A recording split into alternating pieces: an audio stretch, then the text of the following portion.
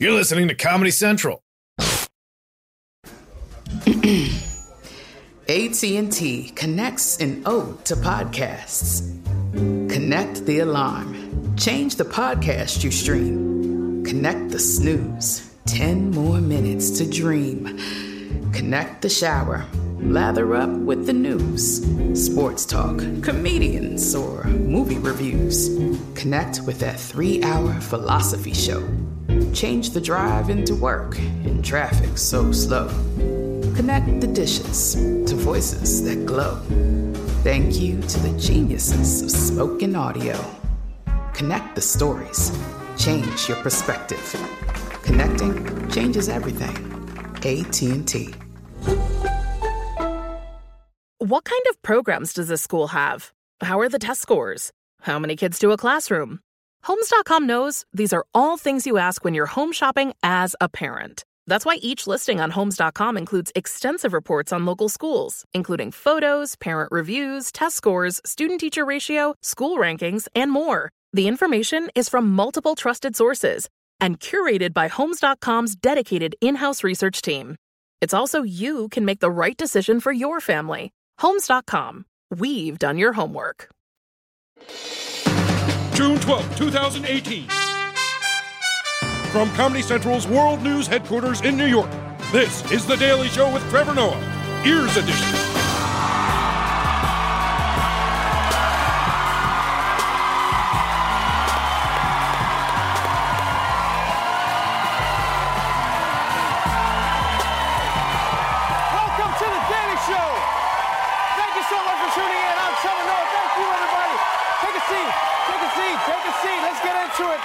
Let's get into it. My guest tonight, the mayor of Los Angeles, Eric Garcetti, is here.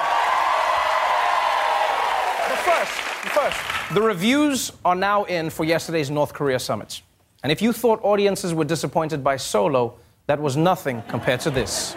I'm very disappointed about the substance of the meeting, to be honest. I'm deeply skeptical that Kim Jong-un and President Trump are going to be besties and that this is going to suddenly change the world. If President Obama had done this, I would be crushing him today. This is the weakest statement I have ever seen come out of any engagement with North Korea. The president's own failure to really, crack his briefing book has really cost the United States dearly. Okay, first of all, you haters need to calm down, all right? There was a real chance this thing could have ended with a nuclear fireball. A little gratitude would be nice, okay? But as it turns out, the problem with Trump's approach wasn't that he failed to prepare. It's that he prepared for the wrong thing. You see, the world wanted a nuclear summit, but Trump brought a sales pitch. To help close the deal here, President Trump used his skills as a real estate developer. As an example, they have great beaches. You see that whenever they're exploding their cannons into the ocean, right? I said, boy, look at that. Wouldn't that make a great condo behind? And I explained, I said, instead of doing that, you could have the best hotels in the world right there. Think of it from a real estate perspective. This man is really special because while the rest of the world was focusing on the missiles North Korea was launching, Trump's attention was on the beaches that they came from. He's the kind of person who watches Saving Private Ryan and cries for what happened to the beach. Like, what a tragedy. So much sand ruined. No. And now, what I'm about to tell you seems like a joke, but this is completely true. Trump's big plan was to try and convince Kim Jong-un to quit his life of crime and join the dazzling world of real estate development. And he did this by making a video for the little dictator to watch. He brought it on an iPad. And I'm going to be honest, this video that Trump really did play for Kim Jong-un felt less like a diplomatic presentation and more like a Florida timeshare pitch. A story of opportunity, a new story, a new beginning. Two leaders, one destiny. A new world can begin today when a man is presented with one chance that may never be repeated. One of friendship, respect, and goodwill. Will he shake the hand of peace and enjoy prosperity like he has never seen? One moment, one choice. What if? The future remains to be written. I feel like immediately after that, Trump turned on the lights and he was like, huh? Because I'm sorry, even if that was a real estate video, I wouldn't buy what they're selling. Like, none of it makes sense. There's a random black guy dunking, okay? There's a cameo from Sylvester Stallone. I don't know why. What the hell was with the horses? What does that even mean? Give up your nukes and your country will be overrun with horses. It feels like Trump's Pinterest just came to life. What does this mean? And it wasn't just the video that made this feel like one giant sales pitch. No, even when Trump tried to break down the possible permutations of the deal, he still only knew the language of a condominium huckster. I told him, you may not want this. You may want to do a much smaller version of this. I mean, you're going to do something, but you may want to do a smaller version. You may not want that with the trains and the everything, you know, super, everything the top. And maybe you won't want that. It's going to be up to them. Like, you know what? Let me just put you in a one-bedroom democracy, you know? Yeah. Just see how you like it. Yeah, if you love it, then in 5 years you come back and you say, you know what? Do you have a human rights package? And then we do that. Yeah. Yeah, and then you can convert the labor camp into a wine cellar. Yeah, we can work on this. We can work on it. Clearly what happened here was Trump didn't feel the need to prepare for a nuclear summit because he thought his $1 million listing skills would carry him through. And it turns out if the sales pitch fails, he knows that he can always fall back on his other skill. Honestly, I think he's going to do these things. I may be wrong. I mean, I may stand before you in 6 months and say, hey, I was wrong. I don't know that I'll ever admit that, but I'll find some kind of an excuse.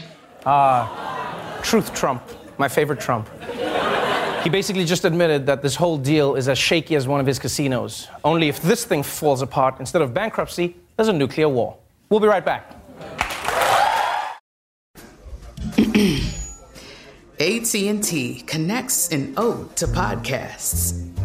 Connect the alarm. Change the podcast you stream. Connect the snooze. 10 more minutes to dream. Connect the shower. Lather up with the news. Sports talk, comedians, or movie reviews. Connect with that 3-hour philosophy show. Change the drive into work in traffic so slow. Connect the dishes to voices that glow. Thank you to the geniuses of spoken audio. Connect the stories. Change your perspective. Connecting changes everything. AT&T. Trinity School of Natural Health can help you be part of the fast-growing health and wellness industry. With an education that empowers communities, Trinity grads can change lives by applying natural health principles and techniques in holistic practices or stores selling nourishing health products. Offering 19 online programs that fit your busy schedule, you'll get training to help turn your passion into a career. Enroll today at trinityschool.org. That's trinityschool.org. We went from normal life, healthy child to acute lymphoblastic leukemia, or B-cell ALL. The St. Jude team came up to get CJ via ambulance. Shortly after that, I noticed a rainbow. It meant that there was hope. We were driving into hope. To have hope is to have your child healthy, and we have that because of St. Jude. You can help kids fight childhood cancer. Please become a St. Jude Partner in Hope today by visiting musicgives.org. This episode is brought to you by Navy Federal Credit Union. At Navy Federal, it's been the mission to help the military community for over 90 years. And not just help them, but do everything to make sure they not only grow, but flourish. That's why Navy Federal Credit Union has all kinds of great savings and investment options like share certificates with sky-high rates. So don't hesitate. Start growing your finances today with a variety of savings and investment options. Navy Federal Credit Union. Our members are the mission. Savings products insured by NCUA. Investment products are not insured, not obligations of Navy Federal and may lose value. Welcome back to The Daily Show. My guest tonight is a Democrat serving his second term as mayor of Los Angeles. Please welcome Mayor Eric Garcetti.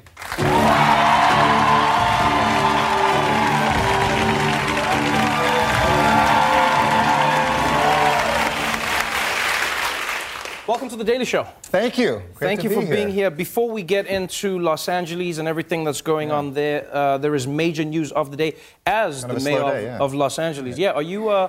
Is this like a great day for you, knowing that you're no longer going to be nuked by North Korea? It's a pretty good day for Los Angeles. Right. It's a very surreal day. Yeah. And if peace actually does break out on the Korean Peninsula, it helps us get back to our true enemy, Canada.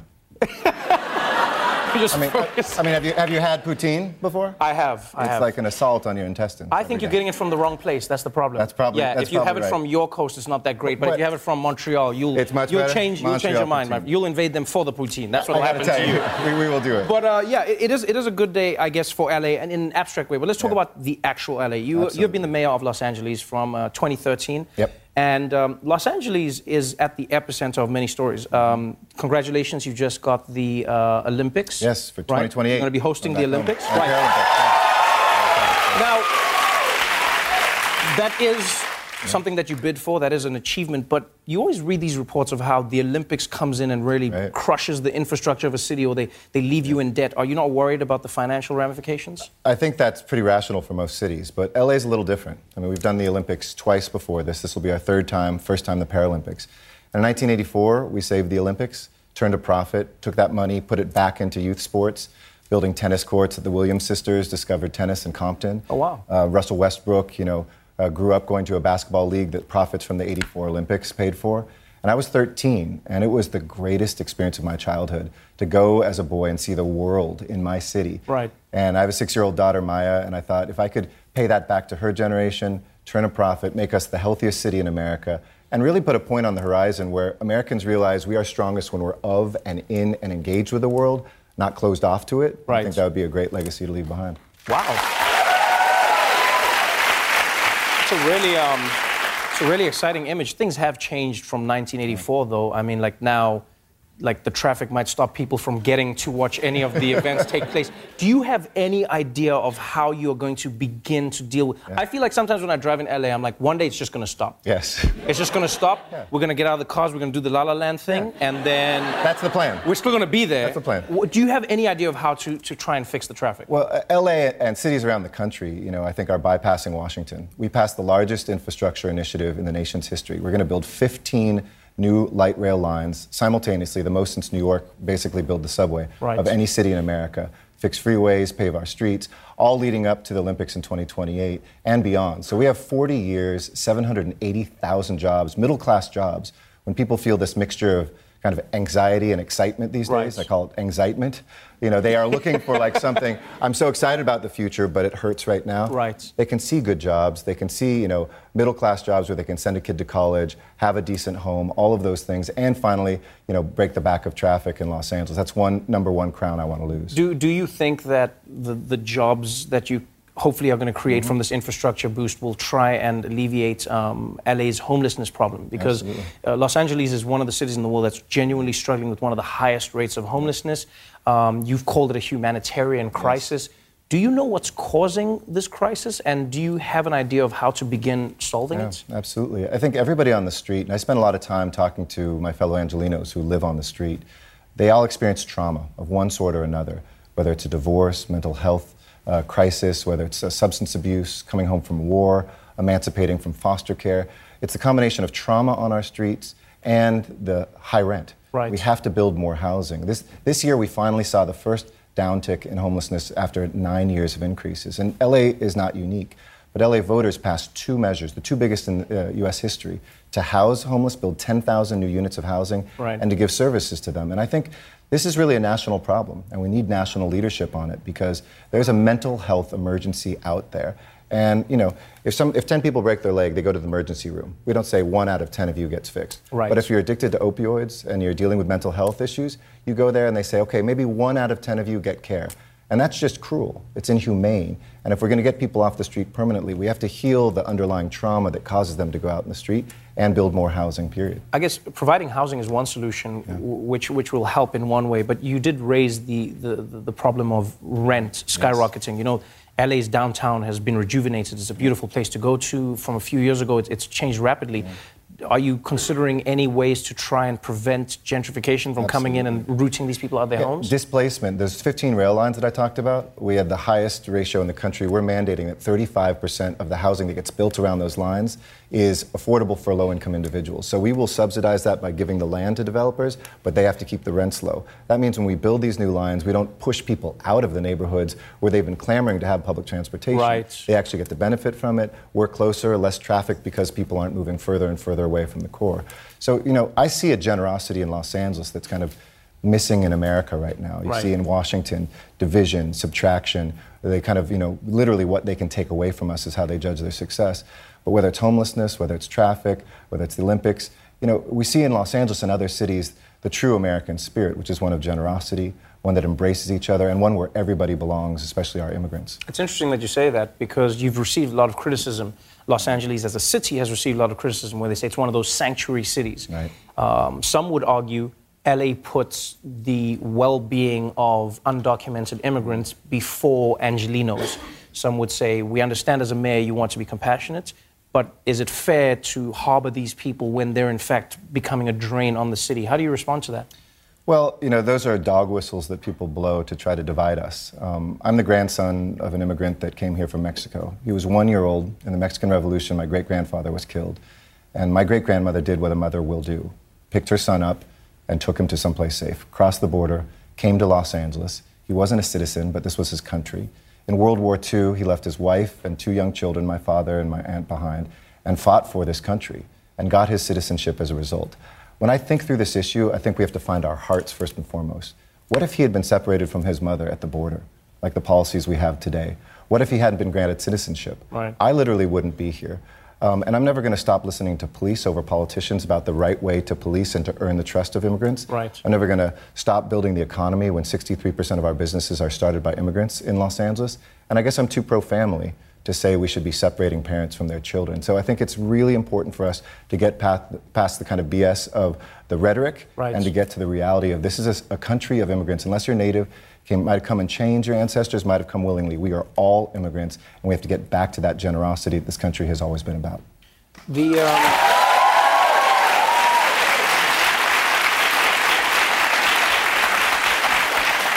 The story that you tell inspires so many people. It's a beautiful story of overcoming the odds and coming to America and becoming a citizen.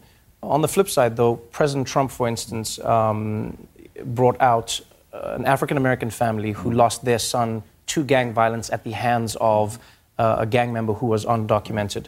People then said in the argument, well, this is one of the byproducts of being kind to immigrants. How do you find that balance between policing and asking people if they're citizens and living in an environment that is nice, emotionally? We used to have a policy where we used the resource of the federal government to go after truly dangerous criminals, call them the sharks in the sea, people who are murderers, rapists, and I don't care what your legal status is or not. If you commit a serious crime, we're going to come after you. But now we have a policy that's making us less safe. They're throwing a net into the ocean, pulling out 20 guppies, scaring a father who's dropping off his children at school, going after people who are working, instead of going with their limited resources after the truly dangerous folks. And so I think the federal government is the one who's pushing something that's making us less safe. I'll share one quick story with you. We had a police officer. She herself was an immigrant from South Korea. Went to school in Southern California, became a Los Angeles police officer. And last year, on a traffic stop, pedestrian traffic stop, somebody leaned out a window and shot at her and her partner. One of those bullets hit her, luckily just in the leg, but it was a pretty bad hit.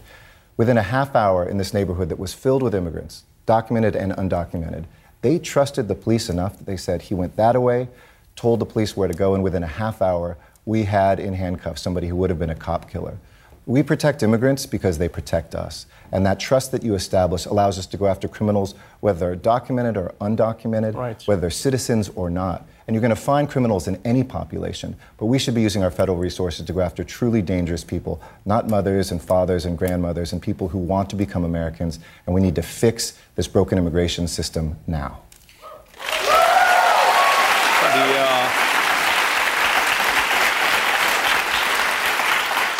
The talk that has been swirling around you, understandably, has been that you are preparing to run for president of the United States in 2020.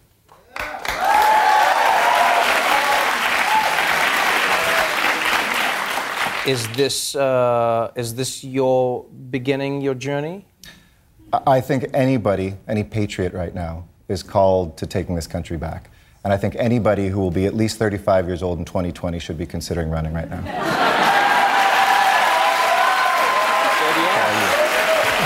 Mayor Eric Garcetti, everybody.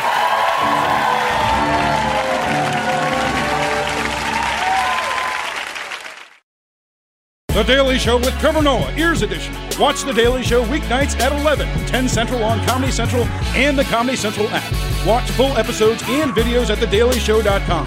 Follow us on Facebook, Twitter, and Instagram, and subscribe to The Daily Show on YouTube for exclusive content and more.